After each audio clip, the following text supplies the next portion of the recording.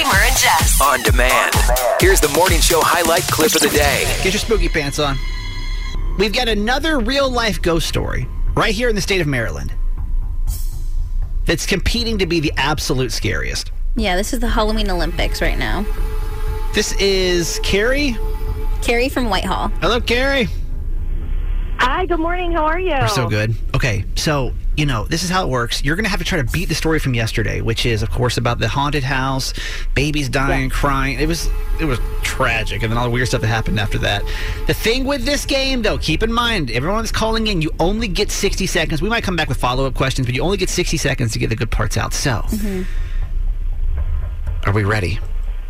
We're ready. Your 60 seconds is going to start right now. Go. Hi, my name is Carrie, and my family, we lived in Freeland, Maryland, and my husband and I never really thought the house was haunted, but the person that lived in it prior definitely told us things happened. And most of the stuff happened to our 4-year-old son. He would tell us he would see a cowboy outside the back window. And we decided to randomly name him Frank. He would touch my husband's arm. He would do all kinds of things to my husband, but he never did anything to me. He would affect our dog. He would go into our son's bedroom, and he would wake him up and play with his games and try and get him out of the house and scare him, to the point where our son was having fevers all the time. Our blinds would be up at night. We were super scared. He told us he'd see a cowboy outside the back window. When we had a medium and a priest come in, because we started seeing black entities and people shaking our cameras and our doors and shutting doors, and the entity came in and said that the ghost was named Frank, and he wanted my husband and my son out of the house, and he wanted me to stay because he thought that I was his wife. Okay, wait. That's 60 seconds. Okay. Okay, wait. You guys randomly named this guy Frank, and his name actually was Frank?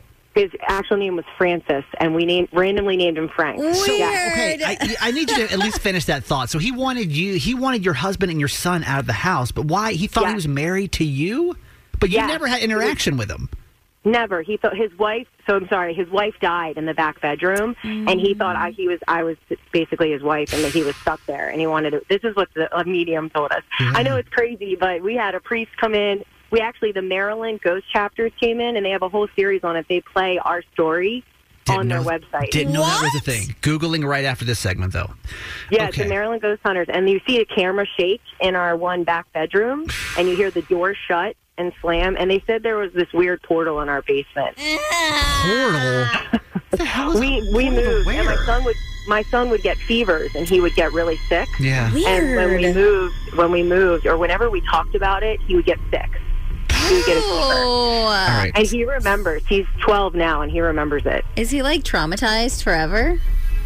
I don't know. He's actually sitting next to me. He was like, I can't believe you're telling me. No, we have said, to. I don't know. We need to get the story out here to the people. Okay, hang on for 1 second. Jess, we have to deliberate now. I'm just so uncomfortable about it. A portal in the basement. I don't even know where the portal goes. The cowboy, the fact that he was basically trying to isolate her because he thought that she was his wife is so terrifying. I'm going to have to give it to yesterday, and I'll tell you why. There's so much more death and destruction and people involved in yesterday's story. Yeah. This story is great. I love it. I love it. Everything that come with that story, including the portal, it's great. Yeah. I still think yesterday was scary, though, because of all of the death, destruction, people that kept showing up. All the events. Do you agree? Yeah, and how long the house was in the family and all these details and stuff. Carrie, it's a great story, and we thank you so much for competing, but I think the one from yesterday is going to be a smidge scary. Don't get me wrong. Yours is a great ghost story. Was terrifying. Yeah, for sure. Hey, thanks for listening. Make sure you subscribe to get the show daily. And if you think we've earned it, give us 5 stars. Hear Kramer and Jess live every morning on Mix 106.5 Baltimore. And check out the Kramer and Jess Uncensored podcast at kramerandjess.com.